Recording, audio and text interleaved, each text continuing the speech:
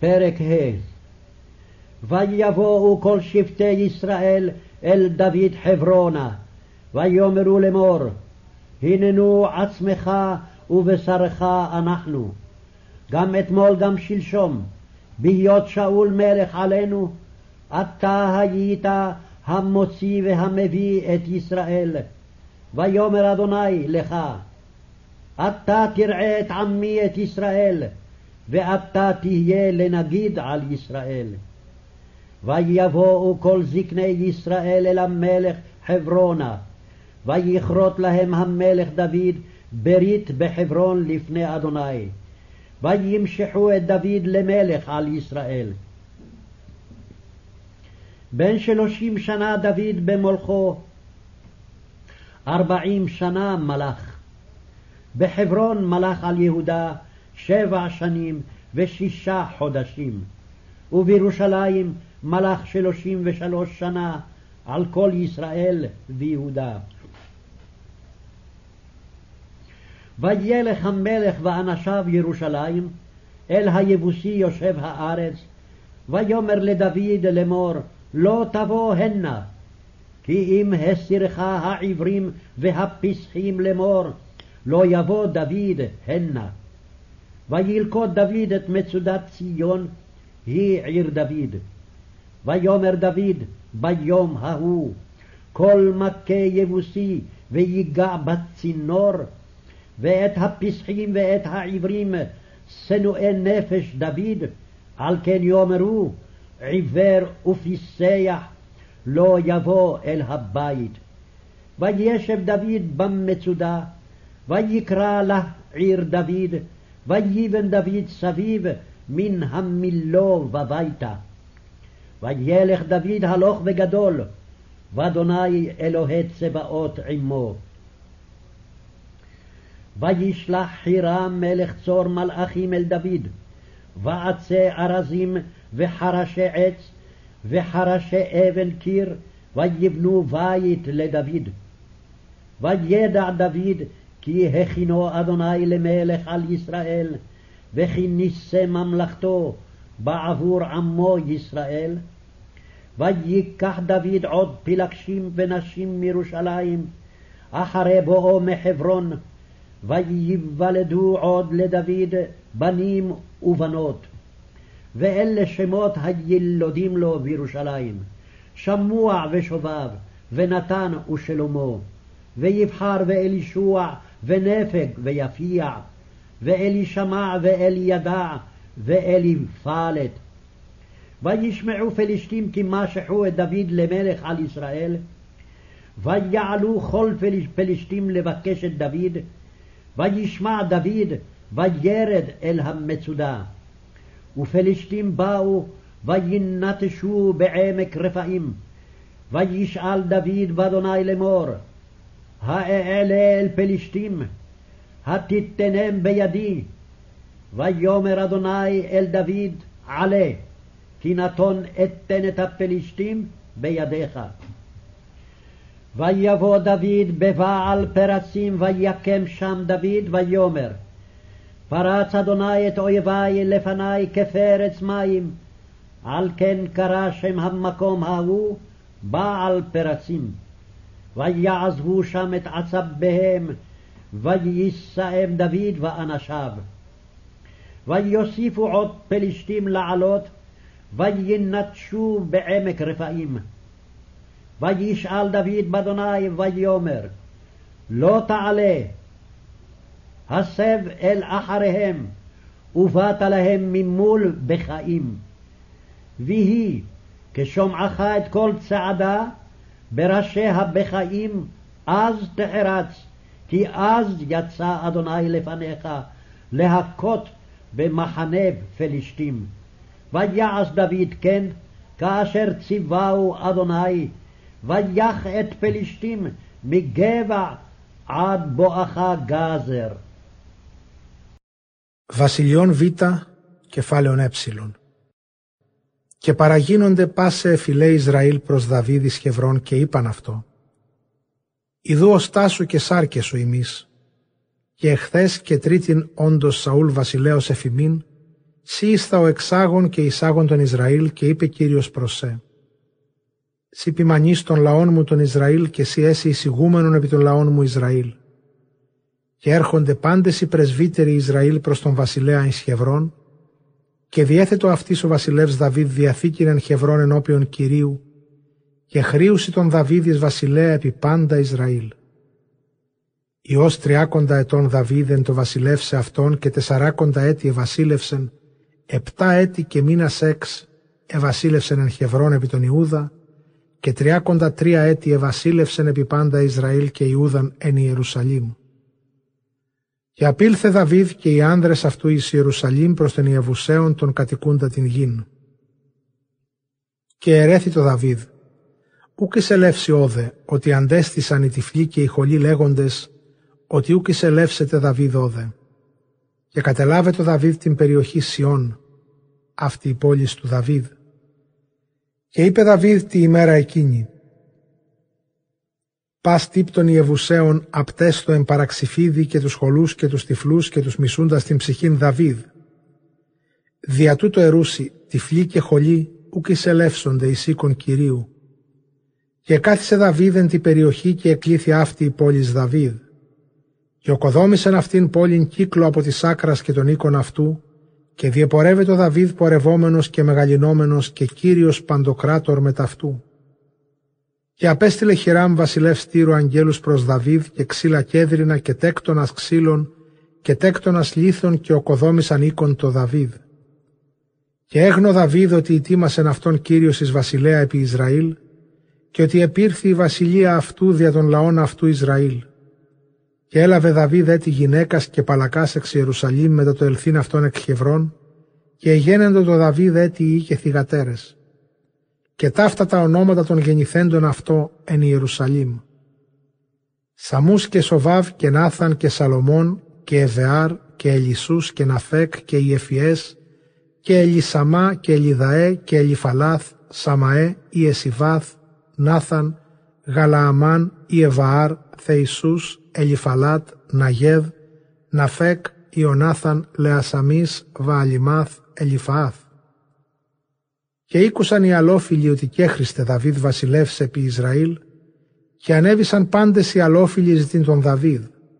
Και ήκουσε Δαβίδ και κατέβη στην περιοχήν, και οι αλόφιλοι παραγίνονται και συνέπεσαν στην κοιλάδα των Τιτάνων, και ρώτησε Δαβίδ δια Κυρίου λέγον, «Ή αναβώ προς τους αλοφίλους και παραδώσεις αυτούς τα σχήρας μου?» Και είπε Κύριος προς Δαβίδ, «Ανάβαινε, ότι παραδιδούς παραδώσω τους αλοφίλους στα σχήρα σου». Και ήλθε Δαβίδ εκ των επάνω διακοπών, και έκοψε τους αλοφίλους εκεί, και είπε Δαβίδ, «Διέκοψε Κύριος τους εχθρούς αλοφίλους ενώπιον εμού, ως διακόπτεται ύδατα». Δια τούτο εκλήθη το όνομα του τόπου εκείνου επάνω διακοπών. Και καταλυμπάνουσιν εκεί τους θεούς αυτών, και ελάβωσαν αυτούς Δαβίδ και οι άνδρες συμμεταυτού. Και προσέθεντο έτη αλόφιλοι του αναβήνε, και συνέπεσαν εν τη κοιλάδη των Τιτάνων. Και επιρώτησε Δαβίδ δια Κυρίου, και είπε Κύριος, «Ούκ αναβήσει συνάντησιν αυτόν, αποστρέφου απ' αυτόν και παρέσει αυτής πλησίον του κλαθμόνος. Και έστε εν το ακούσασε την φωνήν του συγκλισμού από του άλσους του κλαθμόνος, τότε καταβήσει προς αυτούς, ότι τότε εξελεύσεται Κύριος εμπροσθέν σου κόπτην εν το πολέμο των αλοφίλων. Και επίησε Δαβίδ καθώς ενετήλατο αυτό Κύριος, και επάταξε τους αλοφίλους από Γαβαών έως της γης Γαζιρά».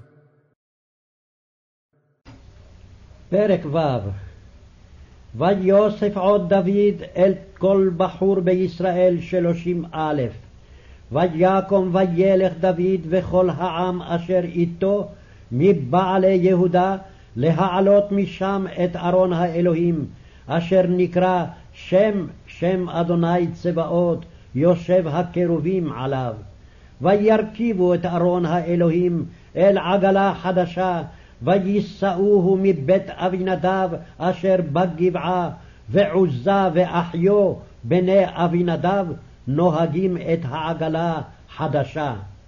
ויישאוהו מבית אבינדב אשר בגבעה עם ארון האלוהים, ואחיו הולך לפני הארון. ודוד וכל בית ישראל משחקים לפני אדוני בכל עצי וראשים, ובכינורות, ובנבלים, ובתופים, ובמנענעים, ובצלצלים. ויבואו עד גורן נכון, וישלח עוזה אל ארון האלוהים ויוחז בו, כי שמטו הבקר. וייחר אף אדוני בעוזה, ויכהו שם האלוהים על השל, וימות שם עם ארון האלוהים. וייחר לדוד על אשר פרץ אדוני פרץ בעוזה, ויקרא למקום ההוא פרץ עוזה עד היום הזה. וירא דוד את אדוני ביום ההוא ויאמר, איך יבוא אלי ארון אדוני? ולא אבא דוד להסיר אליו את ארון אדוני על עיר דוד, ויתהו דוד בית עובד אדום הגיתי.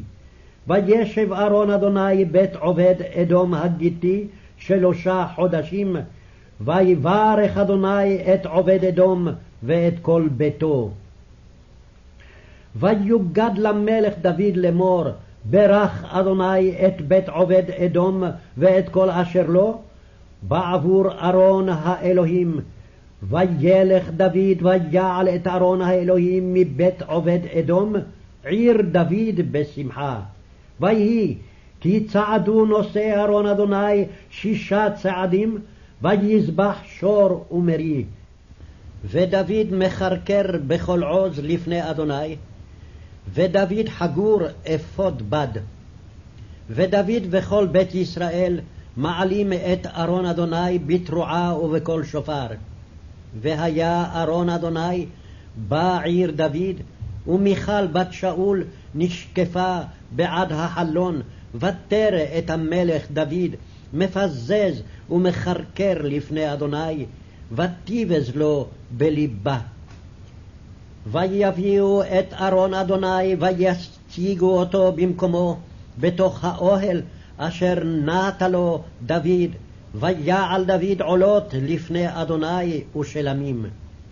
ויכל דוד מהעלות העולה והשלמים, ויברך את העם בשם אדוני צבאות. ויחלק לכל העם, לכל המון ישראל, למאיש ועד אישה, לאיש חלת לחם אחת, ואשפר אחד, ואשישה אחת, וילך כל העם איש לביתו.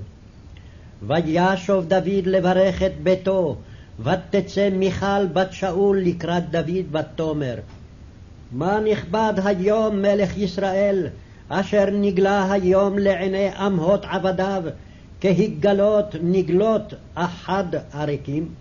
ויאמר דוד אל מיכל לפני אדוני, אשר בחר בי מאביך ומכל ביתו, לצוות אותי נגיד על עם אדוני על ישראל, ושיחקתי לפני אדוני. ונקלותי עוד מזאת, והייתי שפל בעיני, ועם האמהות אשר אמרת, עמם אכבדה. ולמיכל בת שאול לא היה לה ילד עד יום מותה. Βασιλιών Β, κεφάλαιον σίγμα τάφ.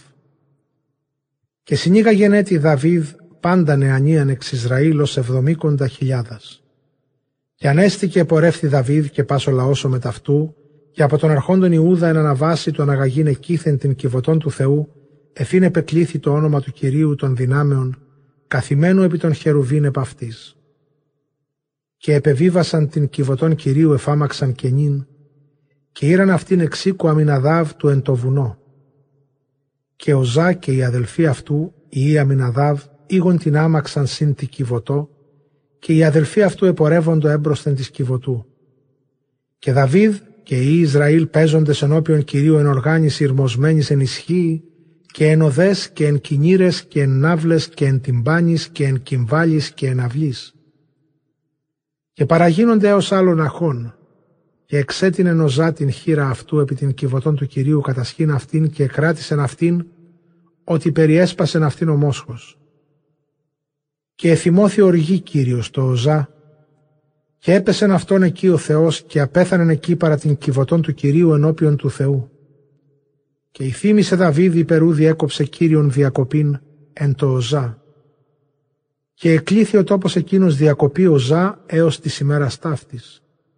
Και εφοβήθη Δαβίδ τον Κύριον εν τη ημέρα εκείνη λέγον: πώς εισελεύσετε πρός με η κυβωτός Κυρίου? Και ούκ εβούλετο Δαβίδ του εκλίνε προς αυτόν την κυβωτών διαθήκης Κυρίου στην πόλην Δαβίδ, και απέκλεινεν αυτήν Δαβίδ εις οίκον Αβεδαρά του Γεθαίου. Και εκάθισεν η κυβωτός του Κυρίου εις οίκον Αβεδαρά του Γεθαίου μήνας 3. Και ευλόγησε Κύριος όλων των οίκων Αβεδαρά και πάντα τα αυτού. Και απηγγέλει το βασιλεί Δαβίδ λέγοντες: ευλόγησε Κύριος τον οίκον Αβεδαρά και πάντα τα αυτού ένεκα της κυβωτού του Θεού. Και επορεύθη Δαβίδ και ανοίγαγε την κυβωτών του Κυρίου εκ του οίκου Αβεδαρά εις την πόλην Δαβίδ εν Εφροσύνη. Και ήσαν με ταυτού έροντες στην κυβωτών 7 χωρί και θύμα μόσχος και άρνες. Και Δαβίδ ανεκρούετο εν οργάνη συρμοσμένης ενώπιον Κυρίου, και ο Δαβίδ εν δεδικός στολήν έξαλλον. Και Δαβίδ και πάσο οίκος Ισραήλ ανοίγαγον την κυβωτών Κυρίου με τα κραυγής και με τα φωνής σάλπιγγος. Και εγένετο της κυβωτού παραγινωμένης έως πόλεως Δαβίδ και Μελχόλη θυγάτηρ Σαούλ, διέκυπτε δια της θηρίδος και είδε τον βασιλέα Δαβίδ ορχούμενον και ανακρουόμενον ενώπιον Κυρίου, και εξουδένωσεν αυτόν εν την καρδία αυτής. Και φέρουσι την κυβωτών του Κυρίου και ανέθησαν αυτήν εις τον τόπον αυτής εις μέσον της σκηνής, εις έπηξεν αυτή Δαβίδ. Και ανήνεγγε Δαβίδ ολοκαυτώματα ενώπιον Κυρίου και ειρηνικάς. Και συνετέλεσε Δαβίδ συναναφέροντας ολοκαυτώσεις και τα ειρηνικάς, και ευλόγησε τον λαόν εν ονόματι Κυρίου των δυνάμεων. Και διεμέρισε παντί το λαό εις πάσαν την δύναμη του Ισραήλ από Δάν έως Βερσαβέ, και από ανδρός έως γυναικός, εκάστο κολυρίδα άρτου και εσχαρίτην και λάγανον από τη γάνου. Και απήλθε πάσο λαός έκαστος εις τον οίκον αυτού. Και επέστρεψε Δαβίδ ευλογήσει τον οίκον αυτού, και εξήλθε Μελχόλ η θυγάτηρ Σαούλ εις απάντησιν Δαβίδ, και ευλόγησεν αυτόν και είπε: τι δε δόξαστε σήμερον ο βασιλεύς Ισραήλ, ως απεκαλύφθη σήμερον εν οφθαλμής παιδισκών των δούλων εαυτού, καθώς αποκαλύπτεται αποκαλυφθείς εις των ορχουμένων?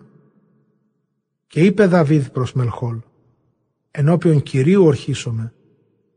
Ευλογητός Κύριος, ως εξελέξατό με υπέρ τον πατέρα σου και υπέρ πάντα τον οίκον αυτού του καταστήσε με εισηγούμενον επί των λαών αυτού επί τον Ισραήλ. Και παίξομαι και ορχίσομαι ενώπιον Κυρίου και αποκαλυφθήσομαι έτη ούτως και έσομαι αχρίως εν οφθαλμί σου και μετά των παιδισκών, ον είπας με μη δοξασθήνε. Και τη Μελχόλ θυγατρή Σαούλ ουκ γένετο πεδίον έως της ημέρας του αποθανήν αυτήν. פרק ז'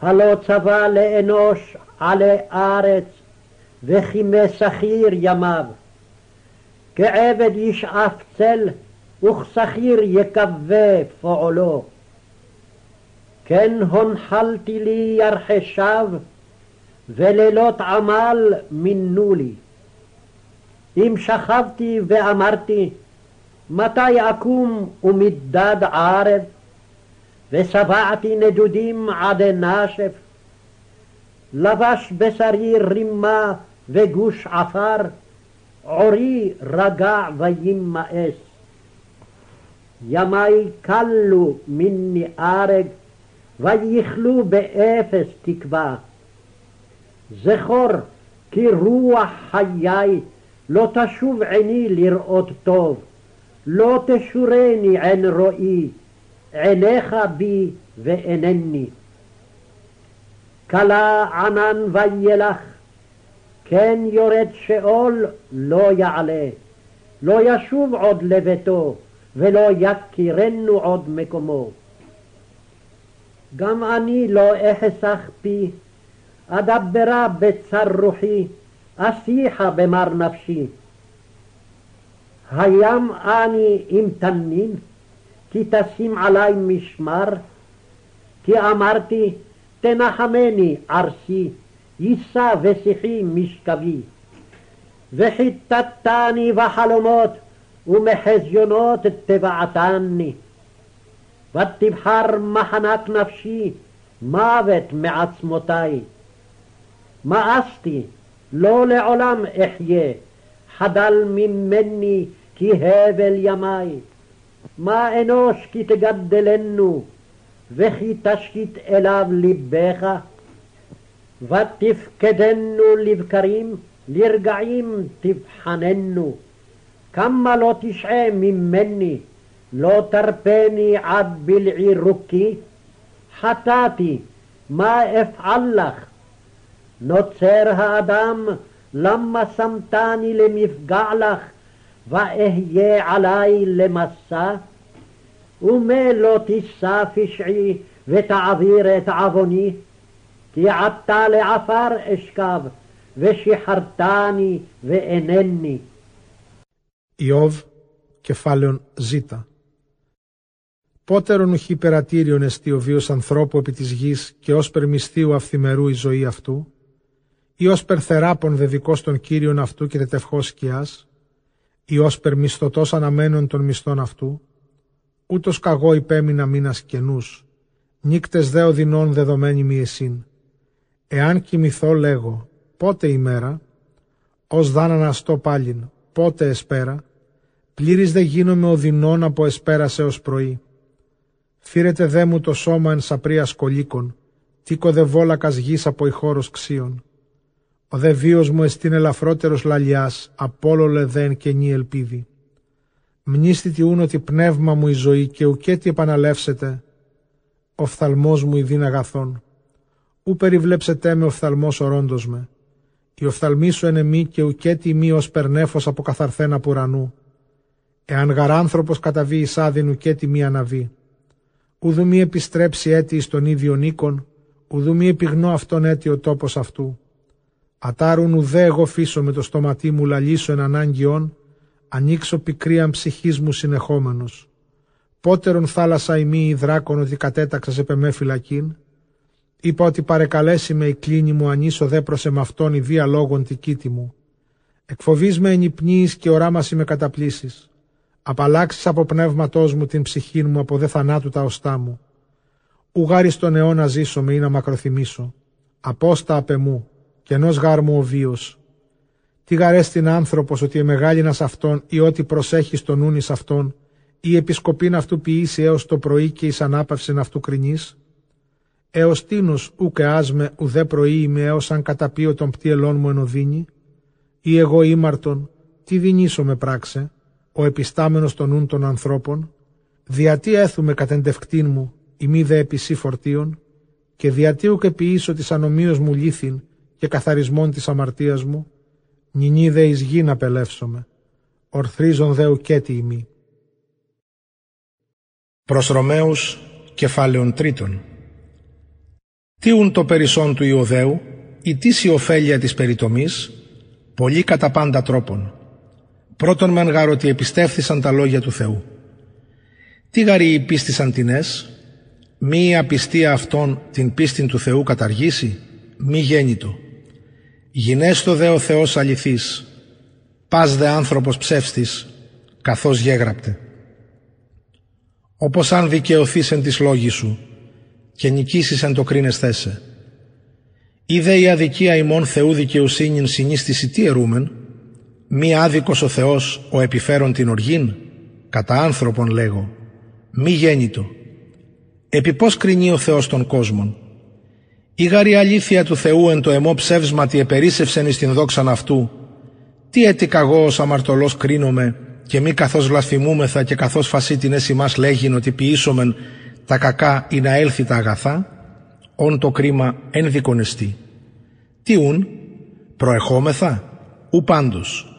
Προητιασάμεθα γάρι Ιουδαίουστε και Έλληνας πάντας υφημάς αμαρτίαν είναι, καθώς γέγραπτε ότι ουκ έστι δίκαιος ουδεής, ουκ έστιν ο συνιών, ουκ έστιν ο εξητών των Θεών. Πάντες εξέκλειναν άμα ηχριώθησαν, ουκ έστι ποιόν Χριστότητα, ουκ έστιν έως ενός.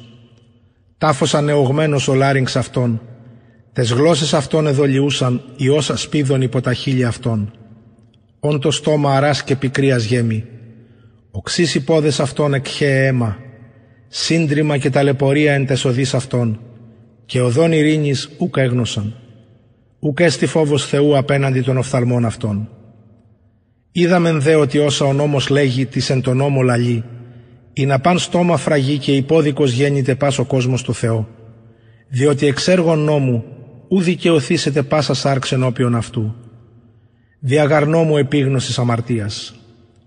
Νυνή δε χωρίς νόμου δικαιοσύνη Θεού πεφανέρωτε, μαρτυρουμένη υπό του νόμου και των προφητών, δικαιοσύνη δε Θεού διαπίστεως Ιησού Χριστού εις πάντας και επί πάντας τους πιστεύοντας. Ου γαρεστή διαστολή, πάντες γαρήμαρτον και υστερούνται της δόξης του Θεού, δικαιούμενοι δωρεάν τη αυτού χάρητη δια της απολυτρώσεως της εν Χριστώ Ιησού, ον προέθετο ο Θεός ηλαστήριον δια της πίστεως εν το αυτού αίματι, εις ένδειξην της δικαιοσύνης αυτού δια την πάρεσιν των προγεγονότων αμαρτημάτων εν τη ανοχή του Θεού, προς ένδειξην της δικαιοσύνης αυτού εν τον νυν καιρό, εις το είναι αυτόν δίκαιον και δικαιούντα τον εκ πίστεως Ιησού. Πού ουν η καύχησης, εξεκλείσθη, δια ποιου νόμου, των έργων, ουχή, αλλά δια νόμου πίστεως. Λογιζόμεθα ουν πίστη δικαιούστε άνθρωπον χωρίς έργων νόμου. Ή ουδέον ο Θεός μόνον, ουχή δε και εθνών, ναι και εθνών. Επίπερ εις ο Θεός, ως δικαιώσει περιτομήν εκ πίστεως και ακροβιστίαν δια της πίστεως. Νόμον ουν καταργούμεν δια της πίστεως, μη γέννητο, αλλά νόμον ιστόμεν. Epistola ad Romanos capotertium. Quid ergo amplius est Judeo, alque utilitas circumcisiones? Multum per omnem modum. Primum quidem, quia creditas sunt illis eloquia Dei. Quid enim si quidam non crediderunt. Num quid incredulitas illorum fidem Dei evacuabit, absit. Extet autem Deus verax, omnes autem homo mendax, sicut scriptum est. Ut justificeris in sermonibus tuis, et vincas cum judicaris. Si autem in justitia nostra justitiam Dei commendat, quid dicemus? Numquid injustus Deus, qui infert iram, secundum hominem dico, absit. Alioquin quomodo judicabit Deus mundum. Si enim veritas Dei in meo mendatio abundavit in gloriam ipsius, quid ad hoc et ego tamquam peccator judicor. Et non, sicur blasphemamur, et sicur aiunt quidam nos dicere faciamus mala, ut veniant bona? Quorum damnatio justa est. Quid egitur? Precelimus eos? Nequaquam. Ante enim causati sumus Judeos et Grecos omnes su peccato esse, sicut scriptum est. Non est justus quisquam. Non est intelligens. Non est requirens Deum. Omnes declina verunt. Simul in utiles facti sunt. Non est qui faciat bonum. Non est usque ad unum. Sepulcrum patens est gutur eorum. Linguis suis dolose agebant. Venenum aspirum sub labiis eorum. Quorum os maledictione et amaritudine plenum est. Veloces pedes eorum ad effundendum sanguinem. Contritio et infelicitas in viis eorum. Et viam pacis non conioverunt. Non est timor Dei ante oculos eorum. Scimus autem quoniam quecumque lex loquitur, his qui in lege sunt, loquitur, ut omne os obstruatur, et obnoxius fiat omnis mundus Deo, quia ex operibus leges non justificabitur omnis caro coram illo, per legem enim cognitio peccati. Nunc autem, sine lege justitia Dei manifestata est, testificata a lege et prophetis, justitia autem Dei per fidem Iesu Christi in omnes qui credunt. Non enim est distinctio, omnes enim peccaverunt, et agent gloria Dei, justificati gratis per gratiam ipsius per redemptionem quae est in Christo Iesu. Quem proposuit Deus propitiatorium per fidem in sanguine ipsius ad ostensionem justitiae suae, cum praeter mississet precedentia delicta, in sustentatione Dei, ad ostensionem justitiae eius in hoc tempore, ut sit ipse justus et justificans eum, qui ex fide est Iesu. Ubi est ergo gloriatio, exclusa est, per quam legem, operum, non, sed per legem fidei. Arbitramur enim justificari hominem per fidem sine operibus legis. Anmudeorum Deus tantum, non eat gentium, imo et gentium, quoniam quidem unus Deus qui justificabit circumcisionem ex fide et preputium per fidem. Legem ergo destruimus per fidem, absit, sed legem statuimus. Römer Kapitel 3. Was haben denn die Juden für einen Vorzug, oder was nützt die Beschneidung? Sehr viel und auf jegliche Weise. Zum Ersten, ihnen ist anvertraut, was Gott geredet hat. Dass aber etliche nicht treu waren, was liegt daran? Sollte ihre Untreue Gottes Treue aufheben? Das sei ferne. Es bleibe vielmehr so. Gott ist wahrhaftig und alle Menschen Lügner, wie geschrieben steht, auf dass du gerecht erfunden werdest in deinen Worten und obsiegest, wenn man mit dir rechtet. Ist's aber so, dass unsere Ungerechtigkeit Gottes Gerechtigkeit ins Licht stellt, was wollen wir sagen? Ist Gott dann nicht ungerecht, wenn er über uns zürnt? Ich rede so nach Menschenweise. Das sei ferne. Wie könnte sonst Gott die Welt richten? Wenn aber die Wahrheit Gottes durch meine Lüge herrlicher wird zu seinem Preis, warum sollte ich dann noch als ein Sünder gerichtet werden? Sollten wir es dann nicht vielmehr so halten, wie wir verlästert werden und wie etliche vorgeben, dass wir sagen, lasset uns Übles tun, auf das Gutes daraus komme? Deren Verdammnis ist ganz recht. Was sagen wir denn nun? Haben wir einen Vorzug? Gar keinen. Denn wir haben soeben bewiesen, dass beide, Juden und Griechen, alle unter der Sünde sind, wie denn geschrieben steht. Da ist keiner, der gerecht sei, auch nicht einer. Da ist keiner, der verständig sei, da ist keiner, der nach Gott frage. Sie sind alle abgewichen und allesamt untüchtig geworden. Da ist keiner, der Gutes tue, auch nicht einer. Ihr Schlund ist ein offenes Grab. Mit ihren Zungen handeln sie trüglich. Otterngift ist unter ihren Lippen. Ihr Mund ist voll Fluchens und Bitterkeit. Ihre Füße sind eilend, Blut zu vergießen. Auf ihren Wegen ist lauter Schaden und Herzeleid, und den Weg des Friedens wissen sie nicht. Es ist keine Furcht Gottes bei ihnen.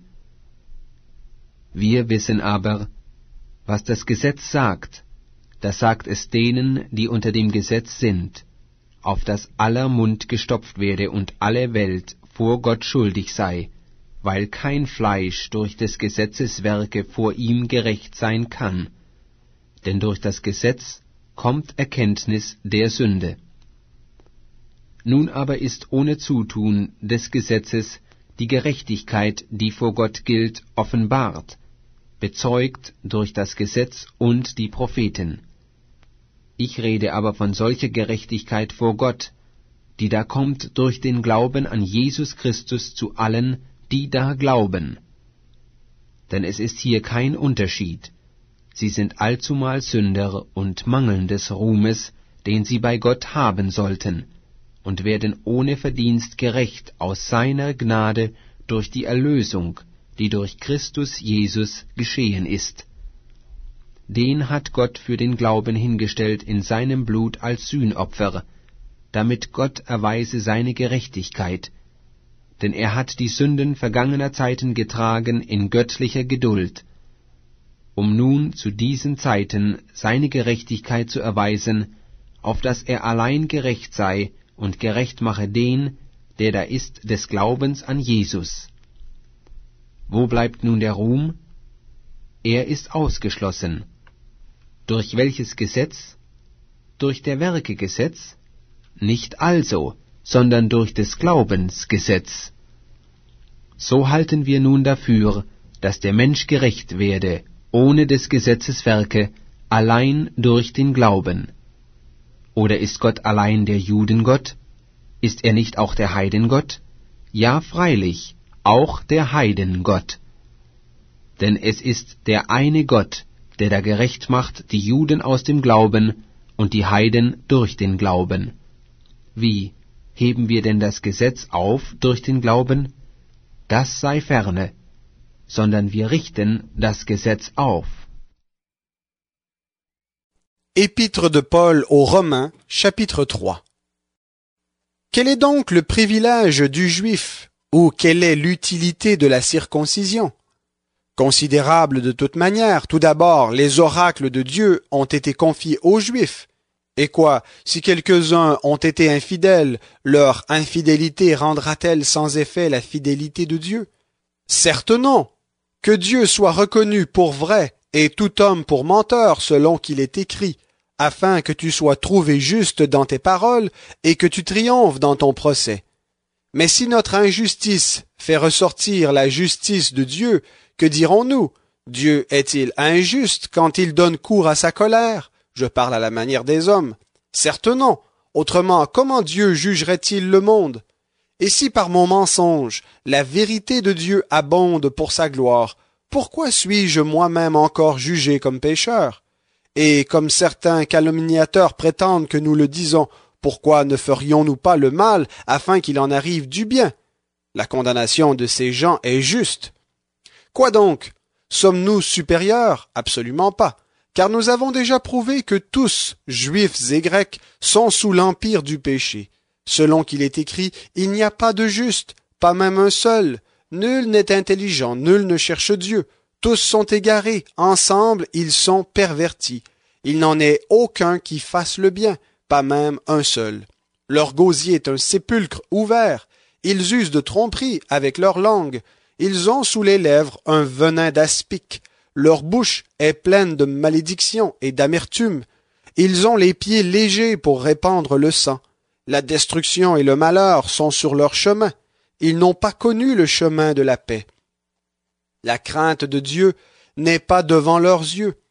Or, nous savons que tout ce que dit la loi, elle le dit à ceux qui sont sous la loi, afin que toute bouche soit fermée, et que tout le monde soit reconnu coupable devant Dieu. Car nul ne sera justifié devant lui par les œuvres de la loi, puisque c'est par la loi que vient la connaissance du péché.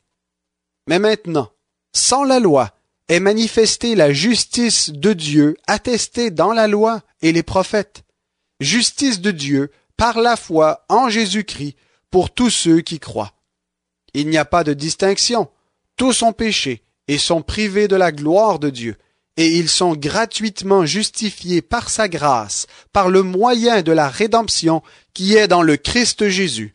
C'est lui que Dieu a destiné comme moyen d'expiation pour ceux qui auraient la foi en son sang, afin de montrer sa justice, parce qu'il avait laissé impunis les péchés commis auparavant au temps de sa patience.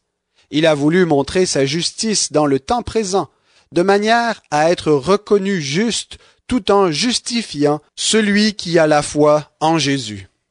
Où donc est le sujet de se glorifier? Il est exclu. Par quelle loi? Par la loi des œuvres? Non, mais par la loi de la foi. Car nous comptons que l'homme est justifié par la foi sans les œuvres de la loi. Ou bien Dieu est-il seulement le Dieu des Juifs? Ne l'est-il pas aussi des païens? Oui, il l'est aussi des païens, puisqu'il y a un seul Dieu qui justifiera en vertu de la foi les circoncis et au moyen de la foi les incirconcis. Est-ce que nous annulons ainsi la loi par la foi? Certes non. Au contraire, nous confirmons la loi. אל הרומים ג' אם כן, מהו יתרונו של היהודי, או מה התועלת אשר במילה? הרבה מכל הבחינות. ראשית כל, בידיהם הופקדו דברי אלוהים. ואם יש שלא האמינו, אזי מה? האם יבטל חוסר אמונתם את נאמנותו של אלוהים? חלילה, צריך שיוכר כי האלוהים נאמן וכל אדם כוזב, ככתוב. למען תצדק בדוברך, תזכה בשופטיך. אבל אם רשעתנו מפגינה את הצדק של אלוהים, מה נאמר? האם יש עוול באלוהים השופך את זעמו, ואני מדבר מנקודת מבטו של האדם, חס וחלילה, שאם כן, איך ישפוט אלוהים את העולם? אך אם בגלל מרמתי משגשגת אמת האלוהים לתהילתו, מדוע עוד אשפט כחוטא? ומדוע לא נעשה את הרע כדי שיצא טוב, כפי שמעלילים עלינו וטוענים כי כך אנו אומרים? אכן משפט צדק נחרץ עליהם. ובכן, הטובים אנו מאחרים? לא, כלל וכלל לא, שהרי כבר הוכחנו לאל, כי היהודים והגויים כאחד, משועבדים כולם לחטא, ככתוב, אין צדיק, אין גם אחד, אין משכיל, אין דורש את אלוהים, הכל שר, יחדיו נאלחו, אין עושה טוב, אין גם אחד. קבר פתוח גרונם, לשונם יחליקון, חמת אחשוב תחת שפתימו, אשר עלה פיהם מלא ומרורות. רגליהם ימהרו לשפוך דם, שוד ושבר במסילותם, ודרך שלום לא ידעו. אין פחד אלוהים לנגד עיניהם. אנו יודעים כי כל מה שהתורה אומרת, היא אומרת לאנשים הכפופים לתורה, כדי שלא יהיה פתחון פה לאיש, וכל העולם יימצא אשם לפני אלוהים. זאת, מפני שבמעשה התורה לא יצדק לפניו כל בשר, כי התורה רק מביאה לידי הכרת חטא. אך כעת נגלתה צדקת האלוהים בלי תורה, צדקה שהתורה והנביאים מעידים עליה, והיא צדקה של האלוהים באמצעות אמונת ישוע המשיח, אל כל ועל כל המאמינים, שהרי אין הבדל, כי הכל חטאו ומחוסרי כבוד אלוהים המה, אך הם מוצדקים בחסדו, בחינם, הודות לפדות שבמשיח ישוע, אשר האלוהים שם אותו לכפרה בדמו, כפרה על יסוד אמונה. כל זה כדי להראות את הצדקה של אלוהים, בכך שבאורך רוחו פסח על חטאי העבר, ולהראות את צדקתו בזמן הזה, שהוא צדיק ומצדיק את בן אמונת ישוע. אם כן, היש מקום לגאווה? לא, אין לה מקום. הודות לאיזו תורה? של המעשים? לא, הודות לתורה של אמונה. ואומנם אנו קובעים שהאדם מוצדק על ידי אמונה ללא תלות במעשי התורה. או שמא הוא אלוהי היהודים בלבד? האין הוא גם אלוהי הגויים? כן, גם אלוהי הגויים הוא. שכן אלוהים אחד הוא, המצדיק את הנימולים על יסוד אמונה, ואת הערלים על ידי האמונה. האם אנו מבטלים אפוא את התורה על ידי האמונה? חס וחלילה. אדרבה, אנו נותנים תוקף לתורה.